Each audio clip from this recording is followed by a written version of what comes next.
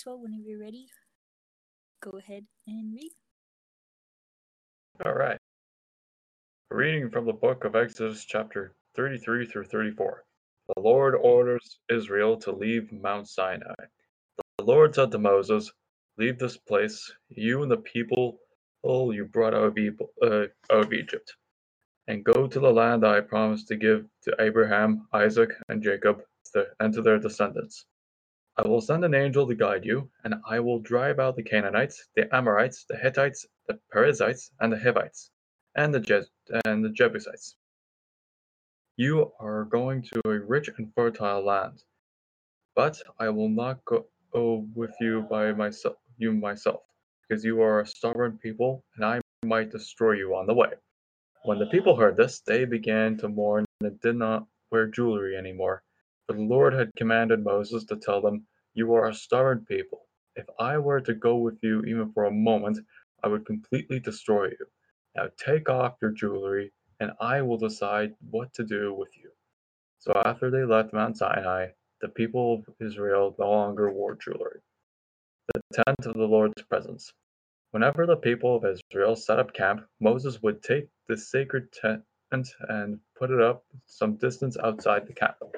It was called the tent of the Lord's presence, and anyone who wanted to consult the Lord would go out to it. Whenever Moses went out there, the people would stand at the door of their tents and watch Moses until he entered it. After Moses had gone in, the pillar of cloud would come down and stay at the door of the tent, and the Lord would speak to Moses from the cloud.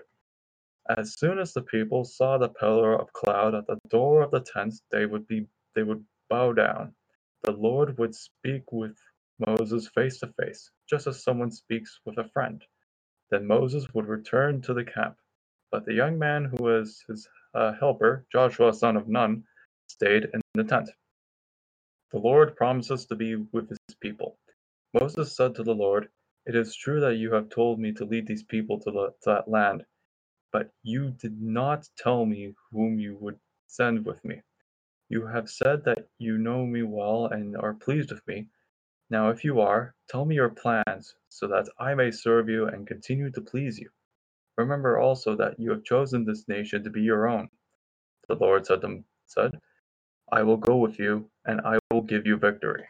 Moses replied, "If you do not go with us, don't make us leave this place. How will anyone know that you are pleased with your people and with me if you do not go with us? Your presence with us will distinguish us from any other people on earth." The Lord said to Moses, "I will do just as you have asked, because I know you very well and I am pleased with you." Then Moses requested, "Please, let me see the dazzling light of your presence." The Lord answered, "I will make all my splendor pass before you, and in your presence I will pronounce my sacred name. I am the Lord, and I show compassion and pity on those who I choose. I will not let you see my face, because no one can see me and stay alive. But here is a place beside me where you can stand on a rock. When the dazzling light of my presence passes by, I will put you in an opening in the rock and cover you with my hand until I have passed by. Then I will take my hand away, and you will see my back but not my face." The second set of stone tablets. The Lord said to Moses, "Cut 2 stone tablets like the first ones, and I will write on them the words that were on the first tablets, which you broke. Get ready tomorrow morning and come up Mount Sinai to meet me there at the top. No one is to come up with you. No one is to be seen on any part of the mountain, and no sheep or cattle are to graze at the foot of the mountain." So Moses cut 2 more stone tablets, and early the next morning he carried them up to Mount Sinai, just as the Lord had commanded. The Lord came down in a cloud, stood with him there, and pronounced his holy name, the Lord.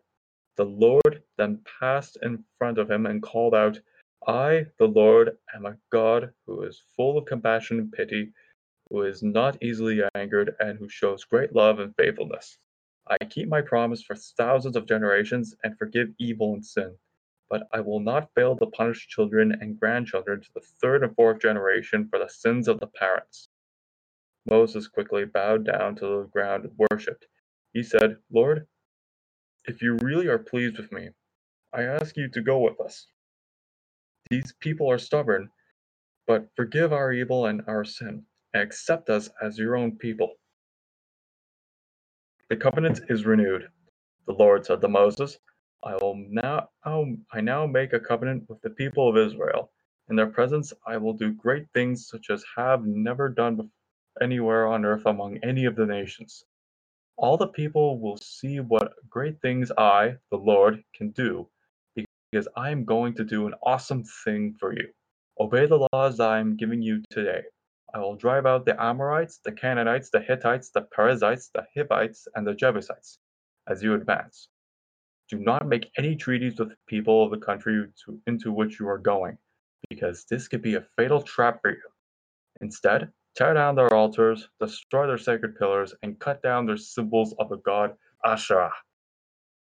Do not worship any other god, because I, the Lord, tolerate no rivals. Do not make any treaties with the people of the country, because when they worship their pagan gods and sacrifice to them, they will invite you to join them, and you will be tempted to eat the food they offer to their gods. Your sons might marry those foreign women who would lead them to be unfaithful to me and to worship their pagan gods. Do not make gods of metal and worship to them. Keep the faithful festival of unleavened bread, as I have commanded you. Eat unleavened bread for 7 days in the month of Abib, because it was in that month that you left Egypt. Every firstborn son and firstborn male domestic animal belongs to me, but you are to buy back every firstborn donkey by offering a lamb in its place. If you do not buy it back, break its neck. Buy back every firstborn son. No one is to appear before me without an offering. You have 6 days in which to do your work, but do not work on the seventh day, not even during plowing time or harvest. Keep the harvest festival when you begin to harvest the first crop of your wheat, and keep the faithful shelters in the autumn when you gather your fruit. 3 times a year all of your men must come to worship me, the Lord, the God of Israel. After I have driven out the nations before you and extended your territory, no one will try to conquer your country during the 3 festivals. Do not offer bread made with yeast when you sacrifice an animal to me. Do not keep until following morning any part of the animal killed at the Passover festival. Each year bring to the house of the Lord the first grain that you harvest. Do not cook a young sheep or goat in its mother's milk. The Lord said to Moses, "Write these words down, because it is on the basis of these words that I am making a covenant with you and with Israel." Moses stayed there with the Lord 40 days and 40 nights, eating and drinking nothing. He wrote on the tablets the words of the covenant, the 10 Commandments. Moses goes down from Mount Sinai. When Moses went down from Mount Sinai carrying the 10 Commandments, his face was shining because he had been speaking with the Lord, but he did not know it. Aaron and all people looked at Moses and saw that his face was shining, and that they were afraid to go near him. But Moses called them, and Aaron and all the leaders of the community went to him, and Moses spoke with them. After that, all the people of Israel gathered around him, and Moses gave them all the laws that the Lord had given him on Mount Sinai. When Moses had finished speaking with them, he covered his face with a veil. Whenever Moses went into the tent of the Lord's presence to speak with the Lord, he would take the veil off. When he came out, he would tell the people of Israel everything that he had been commanded to say, and they would see that his face was shining. Then he would put the veil back on until the next time he went to speak with the Lord.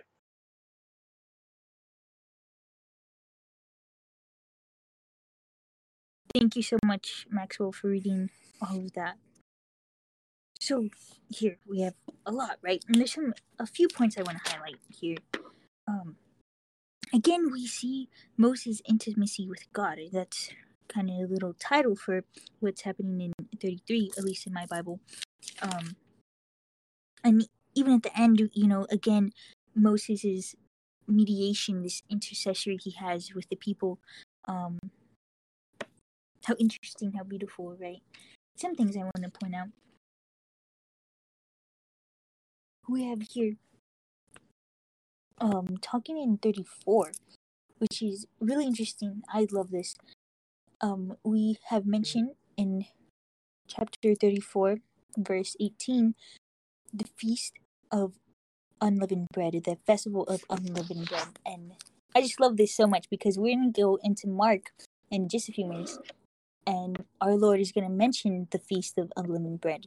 And I was going to talk about it in great detail when we get there, but I'm going to talk about it just a little bit here so we know kind of what our Lord is talking about when we get there. And then I will expand in detail then. So, the Feast of Unleavened Bread, it kind of began with a Passover Seder, a ritual meal, and lasted a week. It marked the beginning of the barley harvest. And unleavened bread was eaten during this time to symbolize the speed of which the Israelites had to leave Egypt. So there was no time to let the bread rise. So the Feast of Weeks, or Pentecost, began 7 weeks after the barley harvest to celebrate the start of the wheat harvest. So this kind of sort of along a week-long feast came to be seen as a celebration of God's covenant with Israel. And the third week-long festival, the Festival of Booths, also called the Festival of Tabernacles, was celebrated as the produce of the land was gathered. Because the booths are tents, the feast reminded the Israelites of the time they spent wandering in the desert. Really interesting, and I will get into more detail about the the Feast of Unleavened Bread when we go into Mark. But really interesting. Again, I wanted to point out a few things.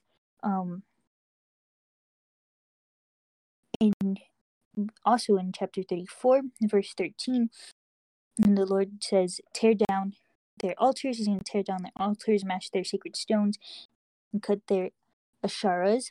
Asherah was the name of a Canaanite goddess, actually, and in her honor, wooden poles were built, just as pillars, if you may know, were built in honor of Baal, and they were both of the god Baal, and they were both placed near the altar in the Canaanite shrine.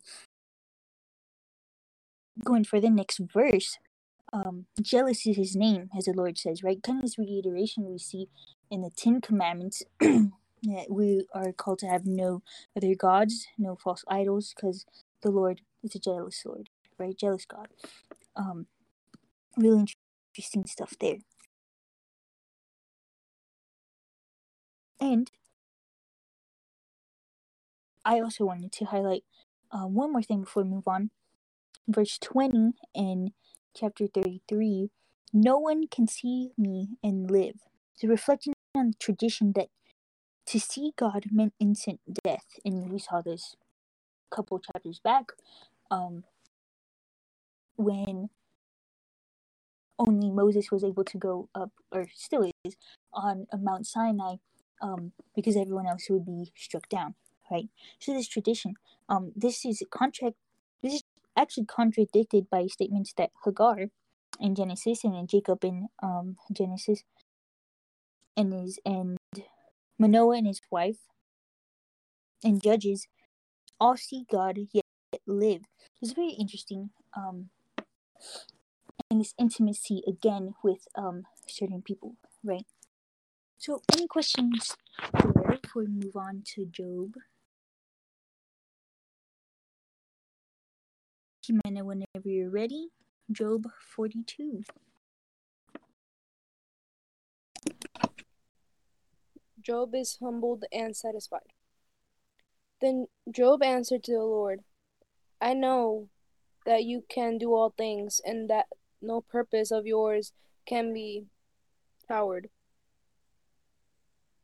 Who is the hides counsel without knowledge? Therefore I uttered what I did not understand, things too wonderful for me, which I did not know. Hear, and I will speak, and I the question to you, and I declare to me, I had heard of you, and hearing of you by hearing of the ear. But now my eyes see you, therefore I despite you, and I am repent in the dust of ashes and ashes. Job's friends are humiliated. The Lord has spoken these words to Job. The Lord said to Eliphaz the Temanite, my wrath is kindled against you, and against your two friends, for you have not spoken of me what is right, and my servant Job has. Now therefore, take 7 bulls, and 7 rams, and go to your servant Job, and offer for yourselves a burnt offering, and my servant Job shall pray for you. For I will accept his prayer, and then I'll deal according to your folly. For you have not spoken of me in the right of my servant, and has done. So Eliphaz the Temanite, the Bildad the Shuhite, the Zophar the Naavite, and did what the Lord had told him, and the Lord accepted Job's prayer. Job's fortunes are restored twofold. And the Lord restored the fortunes of Job, and he had prayed with his friends. And the Lord gave Job twice as much as he had before. Then there came to us him his brothers and his sisters, and all that he known with him before, and he ate bread with him and his house, and showed him sympathy, and comforted out of the evil of the Lord, and brought upon him, and each of them gave him the piece of money and the gold ring. The Lord blessed him in the latter days of Job, and more than the beginning, and had 14,000 sheep, 6,000 camels, 1,000 yoke of oxen, 1,000 donkeys. He also had 7 sons and 3 daughters. He named the first Jeremiah, Jemima, the second son, Kizah, and the third, Karen, in the land where there is no woman, in the beautiful of Job's daughters. And their father gave them the inheritance along with their brothers. After this, Job lived for 140 years, and saw his children and his children's children for 4 generations. And Job died old and full of days. Thank you, Jimena, so much for reading. So the last chapter of Job, really awesome. We get this Job answering to the Lord, and then the Lord speaking to Eliphaz. So interesting, right? So we get here first at Job's answer. Well, actually, Job quotes God's own words from God's first speech, and he just reiterates that Job had affirmed a hope to see, his vindicator, right? And so now he has seen the Lord, who he's heard so much about, and the Lord is presenting himself here. And we move to verse 6. Therefore I disown what I have said, and repent in dust and ashes. So in some doubt, and a view of God's condemnation, we see that Job does in fact express repentance. It kind of describes a change in Job with this encounter he has, right? Dust and ashes, kind of referring to the human condition. Of course, we see Genesis, or Job's ash heap, right?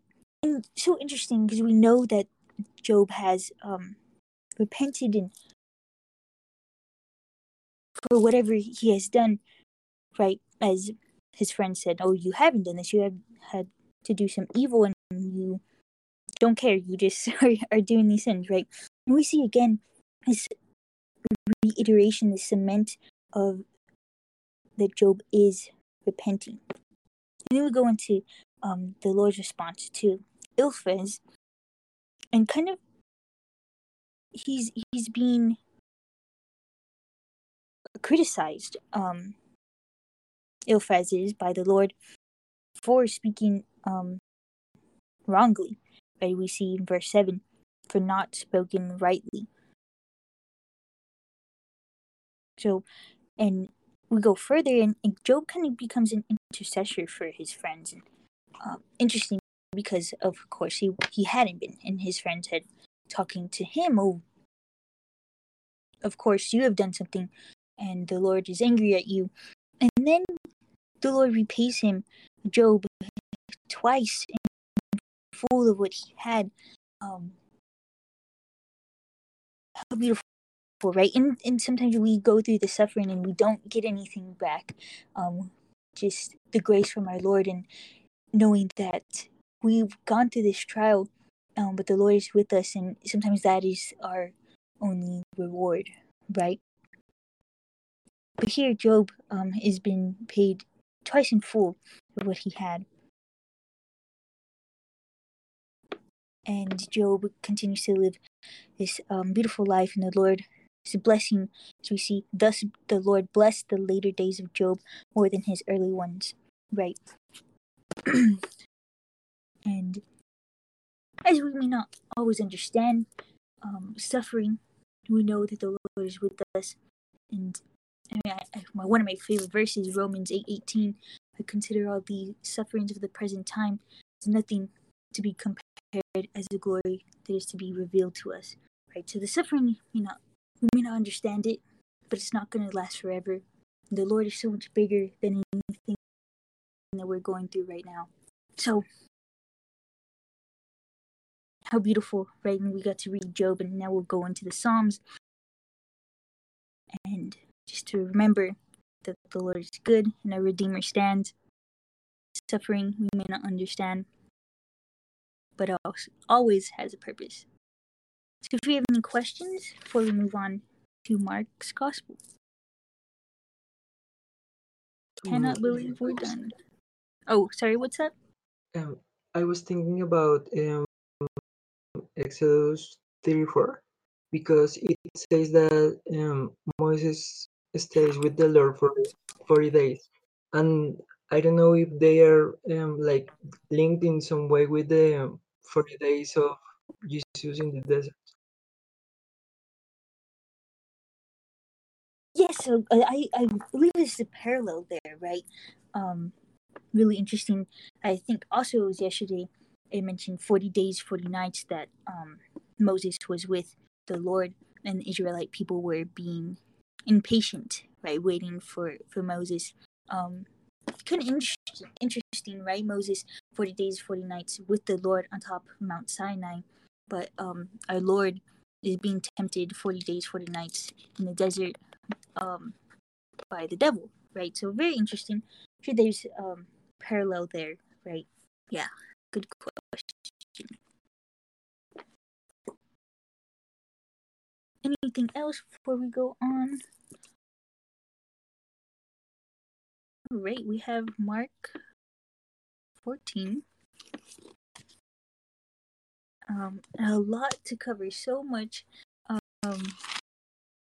is happening, right? I'm not gonna explicitly go into detail with everything we're gonna be reading today.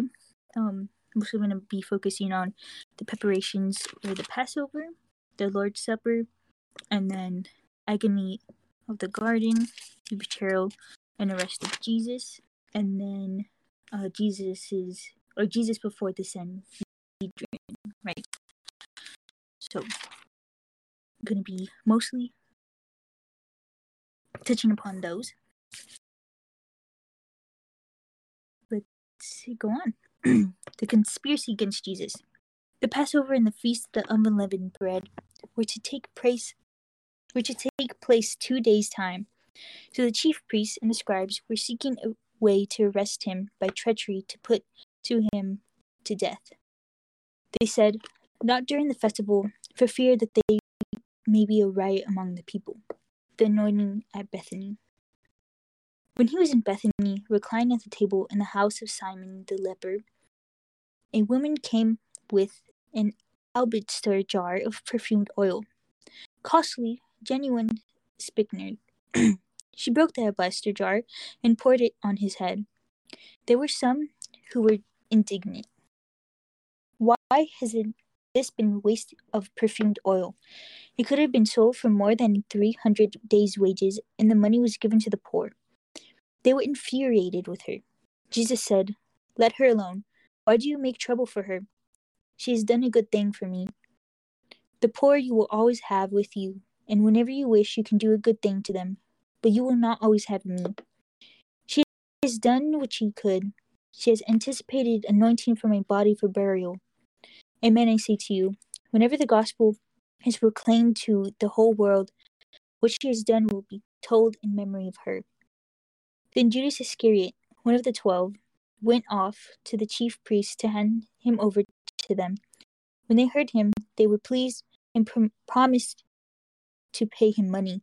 Then he looked for an opportunity to hand him over.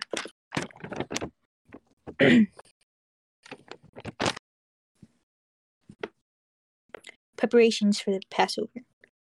On the first day of the Feast of the Unleavened Bread, when they sacrificed the Passover lamb, his disciples said to him, "Where do you want us to go and prepare for you to eat the Passover?" He sent 2 of his disciples and said to them, "Go into the city, and a man will meet you, carrying a jar of water. Follow him. Wherever he enters, say to the master of the house, 'The teacher says, where is my guest room, where I may eat the Passover with my disciples?' Then he will show you a large upper room, furnished and ready. Make the preparations there for us." The disciples went off and entered the city and found it just as he told them, and they prepared the Passover. The betrayer. When it was evening, he came with the 12, and as reclined at the table and were eating, Jesus said, "Amen, I say to you, one of you will betray me, one who is eating with me." They began to be distressed and said to them, one by one, "Surely it is not I." He said to them, "One of the 12, the one who dips with me into the dish. For the Son of Man indeed goes, as is written of him, but woe to that man by whom the Son of Man is betrayed. It would be better for that man if he had not been born." The Lord's Supper. While they were eating, he took bread and said the blessing, broke it, and gave it to them, and said, "Take it, this is my body." Then he took a cup, gave thanks, gave it to them, and they all drank from it. He said to them, "This is my blood of the covenant, which will be shed for many. Amen, I say to you, I shall not drink again the fruit of the vine until the day when I drink it anew in the kingdom of God." Then, after singing a hymn, they went out to the Mount of Olives.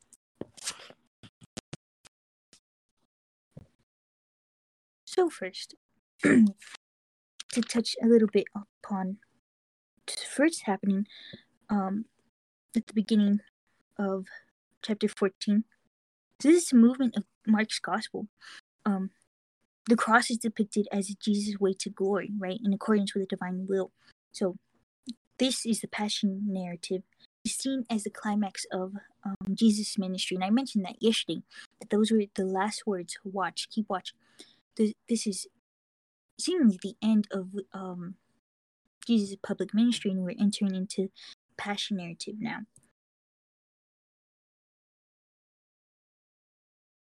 So here I am now going to highlight, as I mentioned, the Feast of the Unleavened Bread, or Jesus says here, the preparation of the Passover on the first day of the Feast of the Unleavened Bread. So this is one of the times where Mark uses an expression for the Old Testament, as we just read in Exodus, of course, right, as I mentioned, Jewish practice and belief. But he doesn't define it for us. Thankfully, we went over that a little bit. But, so, a little bit about the Feast of Unleavened Bread. we usually think of things as to be one day celebration or Passover, right? But it actually takes several days, as I mentioned. So it usually takes the form of a Passover Seder, Passover meal, as I mentioned, that will be celebrated in the evening with songs. But that's today. The feast that's celebrated today is a little bit different as it was in Jesus' time. The Passover that was celebrated in the first century AD, these two biblical festivals, the Passover and the unleavened bread, they were fused into one. So what you ended up with was an 8-day celebration that commonly came to be referred simply as the Passover or the unleavened bread. So to think of it, it's kind of similar as we have Christmas octave today with the Christmas season, several days, right? It's not just one day. So this was true for first century AD for the Passover and unleavened bread. although what people do is pick one name and they would refer to it, but it was always the unleavened bread festival that they were talking about, the entire 8-day celebration, because it was experienced with as a full octave of sacrifices, offering lambs in the temple and eating flesh of the lambs and drinking wine. 8-day celebration. So we will find out more about that in Leviticus when we get there, probably next week. Yeah, but it'll be a while because it's chapter 23. But the main point, when Mark says this, the first day of unleavened bread, he's talking about the full octave because he specifies in the next verse when they sacrifice the Passover lamb. So that would be on the first day of this 8-day festival, and that first day was commonly known still as the Passover. But now in Jesus' day, there is another difference that was implicit in this verse. Not only was it the entire celebration in octave 8 days long, but it just wasn't not just a meal. It was a sacrifice. It's very important. Today, when people celebrate the Passover Seders, it's just a meal. You don't have a priest, you don't have a temple. There's no temple. You can't go to Jerusalem and offer the Passover sacrifice anymore because there's no temple to do it in. In Jesus' day, what you had to do is to go down to Jerusalem for Passover and unleavened bread. You had to acquire a lamb. You have to bring that lamb to the city of Jerusalem, into the temple in Jerusalem. Then you had to sacrifice that lamb, and all of that, right? I'm not going to go into the detail of that, but this is what preparing the Passover lamb meant in first century AD. It involved the temple, it involved the priesthood, it involved sacrifice, something that is not part of the contemporary Jewish Passover. So in just these first two verses, we have to make sure that we ourselves are put back in time and realize what's actually being described here is the night on which the Israelites would not just remember the Exodus from Egypt, but would engage in temple sacrifice in Jerusalem that involved not just eating the lamb, but killing the lamb and all the sacrifice in the Jerusalem temple. So what's going on here in the initial verses that Jesus is sending two of the disciples into Jerusalem to do all of that, to acquire a lamb, bring it to the temple, sacrifice it, then bring it, which means killing the lamb, and the priest and altar, right, and bring it back, the lamb, to the upper room, in order to skin it, flay it, roast it so it could be eaten for the Passover dinner that night. So I bring this up. We notice that two of the disciples,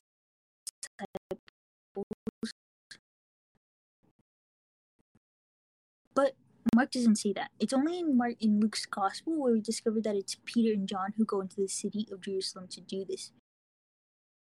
But another key difference between the ancient Passovers and today is that they had to be celebrated Passover in Jerusalem. So what's going on here is that Jesus is having two of his disciples go in, giving them the vital information of what to do, where to go while he stays outside the city until the time has come to celebrate that meal. Now, why does he do this? As far as we can summarize, it's because he already knows that Judas is going to to betray him, right? He doesn't want to reveal the location of where he's going to celebrate Passover that night to Judas. In other words, he has a sacrament to institute before the passion begins, so he doesn't want to be betrayed by Judas. He also, though, is under watch from the authorities, so he's going to wait until nightfall and then go into the city and go to his appointed place in this upper room that has been prepared, and he's going to keep the Passover with his disciples. So everything so far, this is the context for establishment and the context for the Eucharist, this Jewish feast of Passover and unleavened bread. So this is the surrounding context that's going to give meaning to all of Jesus' words and deeds that he's going to carry out in the Last Supper. So,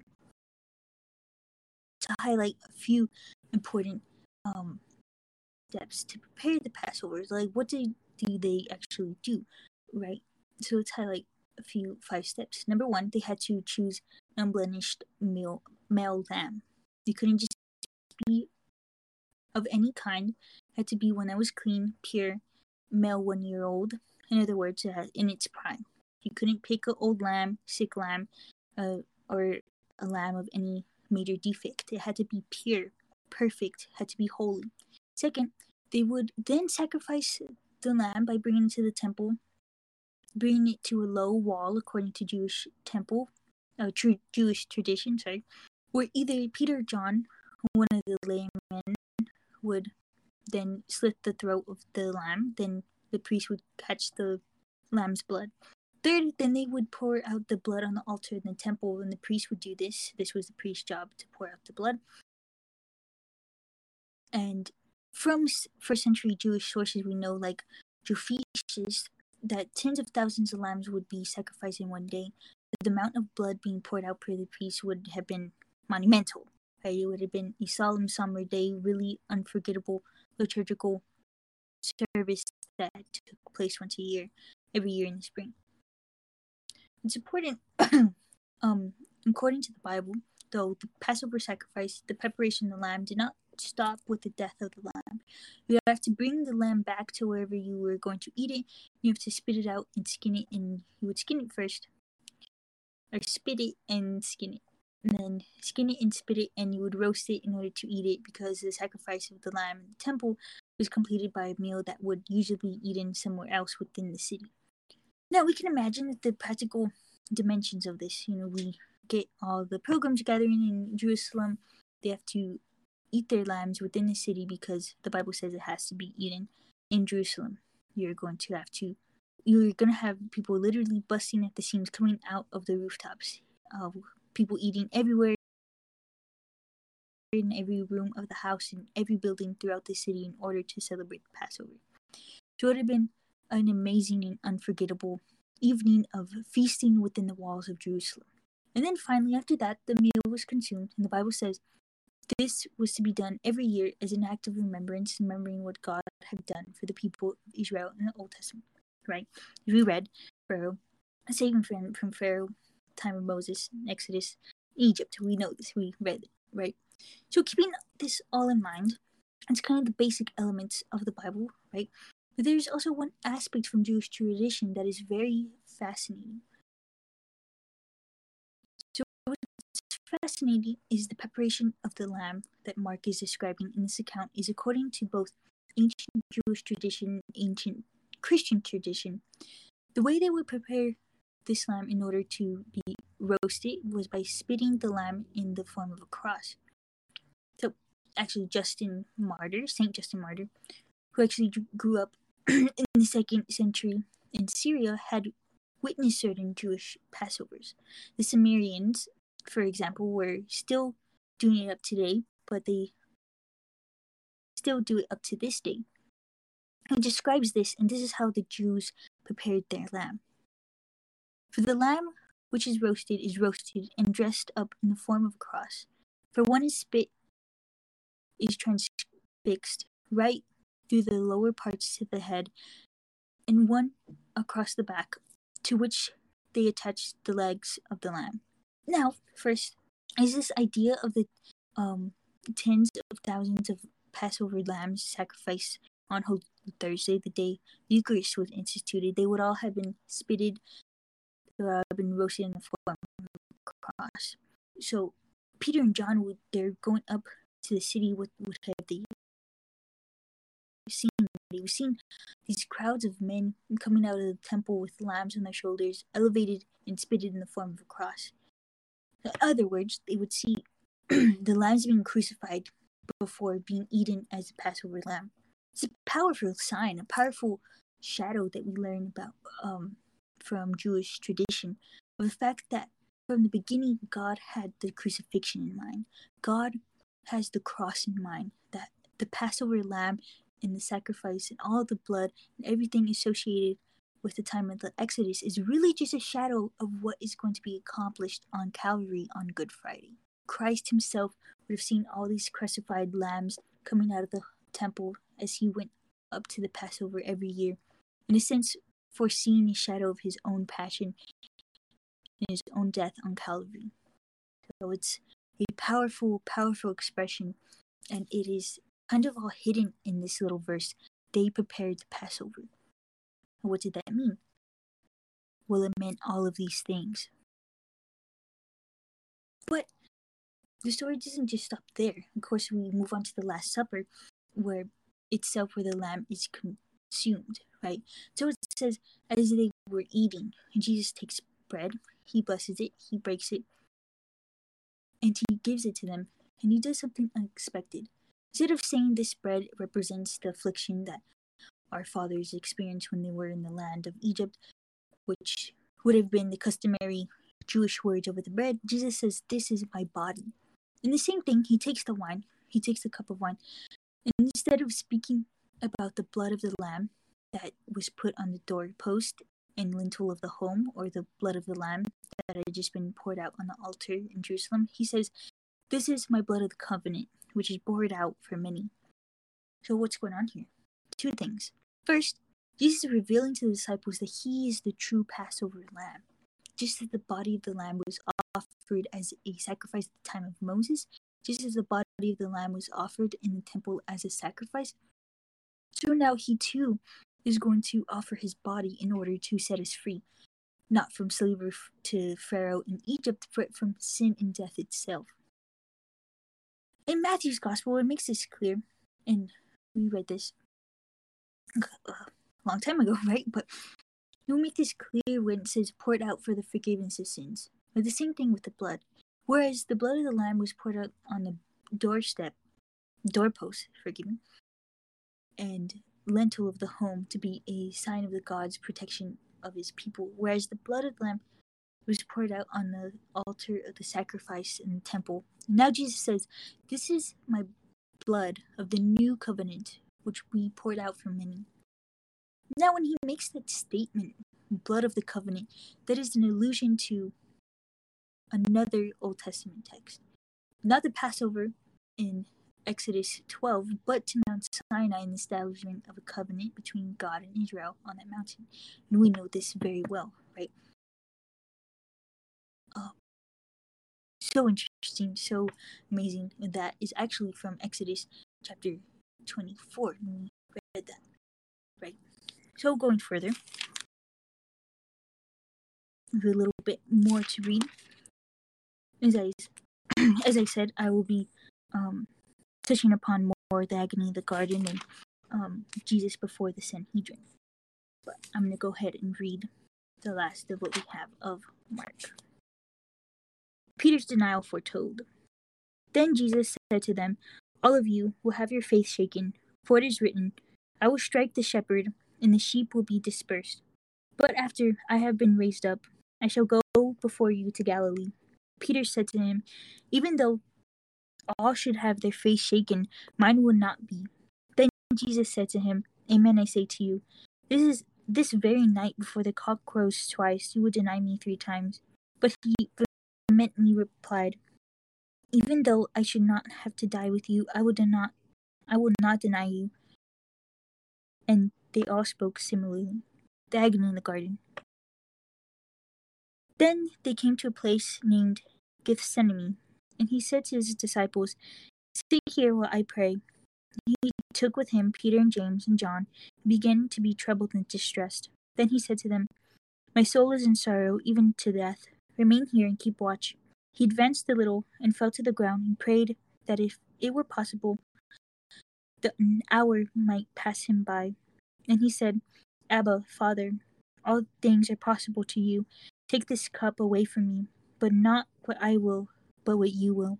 When he returned, he found them asleep. He said to Peter, "Simon, are you asleep? Could you not keep watch for 1 hour? Watch and pray that you may not undergo the test. The spirit is willing, but the flesh is weak." Withdrawing again, he prayed, saying the same thing. Then he returned once more and found them asleep, for they could not keep their eyes open and did not know what to answer him. He returned a third time and said to them, "Are you still sleeping and taking your rest? It is enough. The hour has come. Behold, the Son of Man is to be handed over to sinners. Get up, let us go. See, my betrayer is at hand." The betrayal and arrest of Jesus. Then, while he was still speaking, Judas said of the 12, arrived accompanied by a crowd with swords and clubs, who had come from the chief priests, the scribes, and elders. His betrayer had arranged a single with him, saying, "The man I shall kiss is the one. Arrest him, and lead him away securely." He came in, immediately went over to him and said, "Rabbi," and kissed him. At this they laid hands on him and arrested him. One of the bystanders drew his sword and struck the high priest's servant, and cut his ear off. Jesus said to them in reply, "Have you come out against me, a robber, with swords and clubs, to seize me? Day after day I was with you, teaching you in the temple area, yet you did not arrest me, but that the scriptures may be fulfilled." And they all left him and fled. Now a young man followed him, wearing nothing but a linen cloth about his body. They seized him and left the cloth behind and ran off naked. They led Jesus before the Sanhedrin. They led Jesus away to the high priest, and all the chief priests and the elders and the scribes came together. Peter followed him at a distance into the high priest's courtyard, and was seated with the guards, warming himself at the fire. The chief priests and the entire Sanhedrin kept trying to obtain testimony against Jesus in order to put him to death, but they found none. Many gave false witness against him, but their testimony did not agree. Some took the stand and testified falsely against him, alleging, "We heard him say, 'I will destroy the temple made with hands, and within 3 days I will build another not made with hands.'" Even so, the testimony did not agree.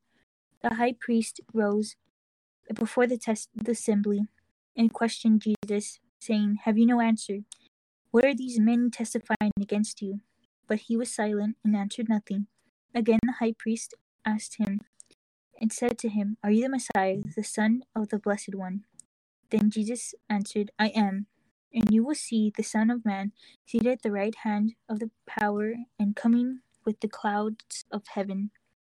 At that the high priest tore his garments and said, "What further need have we of witnesses? You have heard the blasphemy. What do you think?" They all condemned him as deserving to die. Some began to spit on him. They blindfolded him and struck him and said to him, "Prophecy." And the guards greeted him with blows. Peter's denial of Jesus. While Peter was below in the courtyard, one of the high priest's maids came along. Seeing Peter warming himself, she looked intently at him and said, "You too were with the Nazarene Jesus." But he denied it, saying, "I neither know nor understand what you are talking about." So he went out into the outer courtyard. Then the cock crowed. The maid saw him and began again to say to the bystanders, This man is one of them." Once again he denied it. A little later the bystanders said to Peter once more, "Surely you are one of them, for you too are Galilean." He began to curse and to swear, I do not know this man about whom you are talking. And immediately a cock crowed a second time.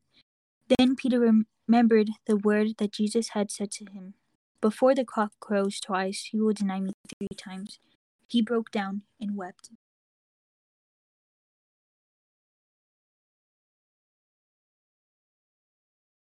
So here we have first talking about the agony in the garden, right? So a couple elements I want to highlight here.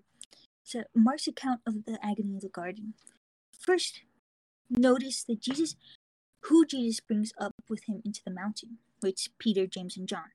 It's the same triad he brings up to the mountain in the Transfiguration, which is traditionally associated with Mount Tabor.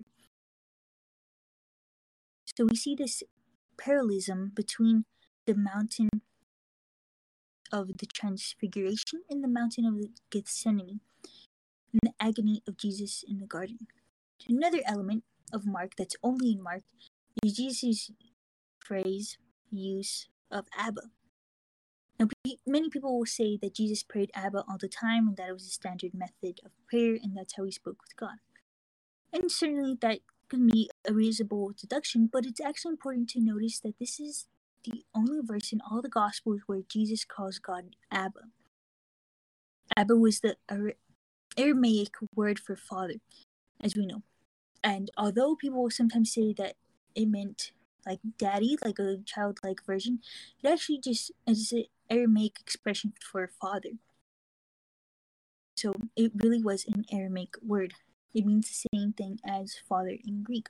But here we might see is Jesus, in a sense, is lapsing into his mother tongue, so to speak, of Aramaic in the prayer of the Hebrew people at the time, which most scholars think is primarily Aramaic, using this expression of intimacy. I'm so sorry. Intimacy. Sorry. Abba, as he prays to God in his agony in the garden, right? Another element of Mark's account that's worth highlighting here is the constant theme of watch, right? And we talked about this yesterday, right? That the Greek word is Gregorio or Gregorcio, right? Keep watch, awake, keep vigil. And so what Jesus is expecting his disciples to do is stay awake, pray. And that is something that Jews would have done on Passover night. It was customary after the Passover meal was completed, to keep watch, to do a vigil, in the same way that people fast from food and drinking during the Lenten seasons we do, right? For example, ancient Jews would also fast from sleep to prayer vigils, where you stay awake at night with particular focus on praying. And that's what he's asking the apostles to do here. But apparently, the multiple cups of wine they drank at the Passover meal has gotten to them. They are sleepy, or they can't keep their minds open, their eyes open. So he's calling them to keep watch, but they fail. They're going to fail even more gravely in just a moment. Right? So we see in this context that Judas brings the soldiers from the chief priests and the scribes, and he gives a sign to them. He's going to kiss Jesus and betray him with a kiss. And they seize Jesus, they arrest him. And we'll notice something in the last verse. It says, they all forsook him and fled. Now Mark adds here, there was a young man following him with nothing but a linen cloth, and they seize him, and he runs away naked. As we know from people from the South, right? It's funny. But, so what's with this naked young man, right? Who is this person? And more importantly, if Mark is writing such a short gospel, it's only 16 chapters, right? Half as long as the Gospel of Matthew. Why does he make sure that we know about this young man who runs away naked from the Garden of Gethsemane? Like, who is this? Well, the answer is that we don't actually know. It's kind of a mystery. It's something that's puzzled scholars for centuries. And there's been theories about identifying this young man. So let's get a couple of those that go back to ancient times. One of the most ancient theories is this young man is the apostle John, who actually St. Ambrose and St. Thomas Aquinas and others have said that this figure was St. John who ran away. And the argument in favor of that was based on the tradition that John the Apostle was the youngest of the 12 disciples. And so this man's called a young man, so maybe it was the Apostle John running away. But kind of the problem with that interpretation is if we look back in the previous verse, where it says they all forsook him and fled, this appears to contain the disciples who had been referred to previously, which had been Peter, James, and John. John was one of the 12 who was with Jesus on the mountain. So another theory that has been propounded since ancient times is that this is James, the brother of Jesus. It is lesser known, right? Actually, church father Theophylact, and this is what he says, right? And like people would say that he just wore a single garment. That James was known for his asceticism. So people say, oh, it's maybe James who runs away. But obviously, there's nothing in this text suggesting that this is James, the future bishop of Jerusalem. But the third ancient option is one that's most interesting, kind of. The suggestion that the young man involved here is someone from the upper room, which modern scholars will actually say that actually built to suggest that it wasn't just someone from the upper room, but it was actually John Mark himself, the author of the Gospel. How would that work? Well, according to this theory, the Victor of Antioch is the first person who propounded this. Really interesting. What he just suggests is that this young man was in the place where Jesus and the disciples had celebrated the Passover, the upper room. And that's when Judas went out and got the soldiers. The first place Judas would have brought them was namely, he just left, namely the upper room they had been celebrating the Passover, right? And then, once they discovered that Jesus and the disciples weren't there, they then would have taken the soldiers out of the place of prayer that Judas knew, namely the Garden of Gethsemane. So in that context, this young man who lived in the upper room would have been sleeping. It would have been late. He would have been awoken by Judas and the soldiers, then followed them out in his nightclothes, out to the garden to see what's happening out of curiosity. And then, once they arrest Jesus and they start grabbing after his disciples, they attempt to arrest this young man, pull his garments off, and he runs away without any clothes because he was just in one single garment for his nightgown, so to speak, right? So this is really interesting because we can see and we can actually combine it with a modern theory that the young man in question is St. John Mark, in other words, Mark the Evangelist, because we can see in Acts chapter 12, it actually tells us that John Mark was a resident of Jerusalem and his mother was close friends with Peter, and that when Peter escaped from prison, the first place he went was to the house of John Mark's mother in Jerusalem. So some scholars, like the Augustinian 28th scholar Giuseppe Ricciuti, would have just suggested that the best explanation is that actually John Mark himself playing kind of a cameo role here, right? Where he does kind of authorial side where he adds this detail because this is where he comes into the story. Although he wasn't a disciple of Jesus, his mother provided the lodging for the house of the Last Supper, right? And he was a friend of the family, and it was kind of his first entry into the story of the life of Christ. So he tells you about this young man in the third person as a kind of a cameo, which ancient authors would do in biographies. They would list these cameo appearances, right? So John and some authors, ancient authors, do this same kind of thing. And John did this in his gospel as well, where he'll talk about himself as the beloved disciple, as we know in the third person on a couple of occasions. But in any case, it's not the most important question in the universe, but it is definitely interesting. Who's the young man in Mark's gospel? Those are best bets, right? Either John the Apostle, James of the Bishop of Jerusalem, or John Mark himself, the evangelist, the author. But there's no official church teaching on this, so these theories, they're good. And it just may be the case that we just don't know who they are. In any case, what the young man illustrates, especially if it's Mark himself, is the fact that Jesus is abandoned by everyone. He's completely abandoned in Gethsemane. And that kind of brings his agony to a climax. Next, I want to highlight Jesus before the Sanhedrin, right?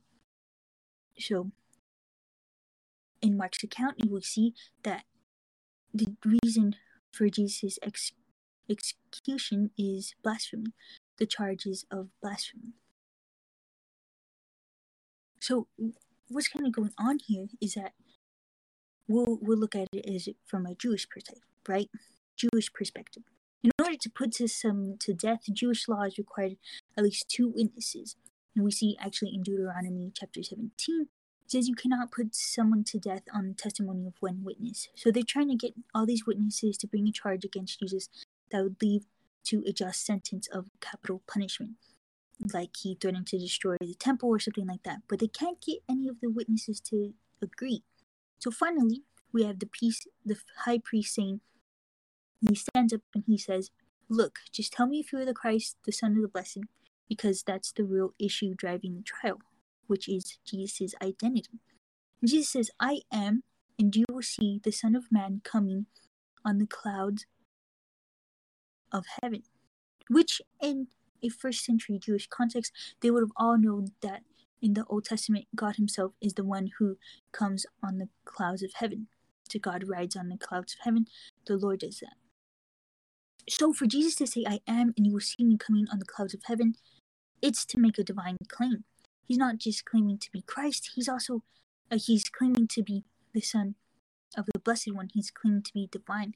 He's claiming to share the authority with God when he says, "You will see me seated at the right hand of power," which means he is seated at the right hand of God. And there's actually a Jewish New Testament scholar, Joel Marcus. He points out that when you sit on someone's throne, it means you have equal authority to them. So, in an ancient context. So for Jesus to sit on the throne of God means he is equal with God, and that's the root of the charge of blasphemy. Right. So, Confucius here hears Jesus make this claim about sitting on God's throne and coming on the clouds, and he says, "We've all heard the blasphemy. We don't need to get 2 more witnesses." So we have the whole Sanhedrin to witness to his blasphemy. And so they charge him with death. This is the punishment for blasphemy that we'll learn about in Leviticus chapter 24. I'm going to bring it up here because it's worth highlighting. Something that scholars sometimes make claims about Mark's gospel that is has very low Christology. In other words, in Mark's gospel, unlike the gospel of John, Jesus is just human, he's just man, right? But in John's gospel, he's divine. But that's false dichotomy, as we see here, right? It's not true. Both in Mark and John, Jesus is fully human, but he's also fully divine. And that's what's going on here. So if Jesus isn't making a divine claim, then why are they charging him with blasphemy? It was not blasphemy in first century Judaism to claim to be the Messiah. All Messiah was the long-awaited King of Israel. You can't be charged with blasphemy for claiming to be the Messiah. But to claim to have divine power, to be equal to God, now that's different. And that's what he gets charged for here in the Gospel of Mark.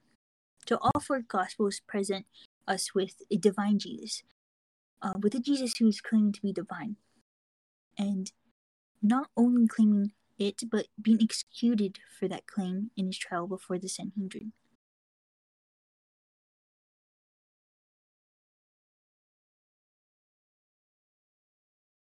That's all I wanted to highlight there. Really interesting, and we'll be getting so into so much in the next few days, and then finishing up with Mark's Gospel on Sunday. If there's any questions, sorry I went a little over time, but a lot to digest, right? there's no questions, we'll end in prayer.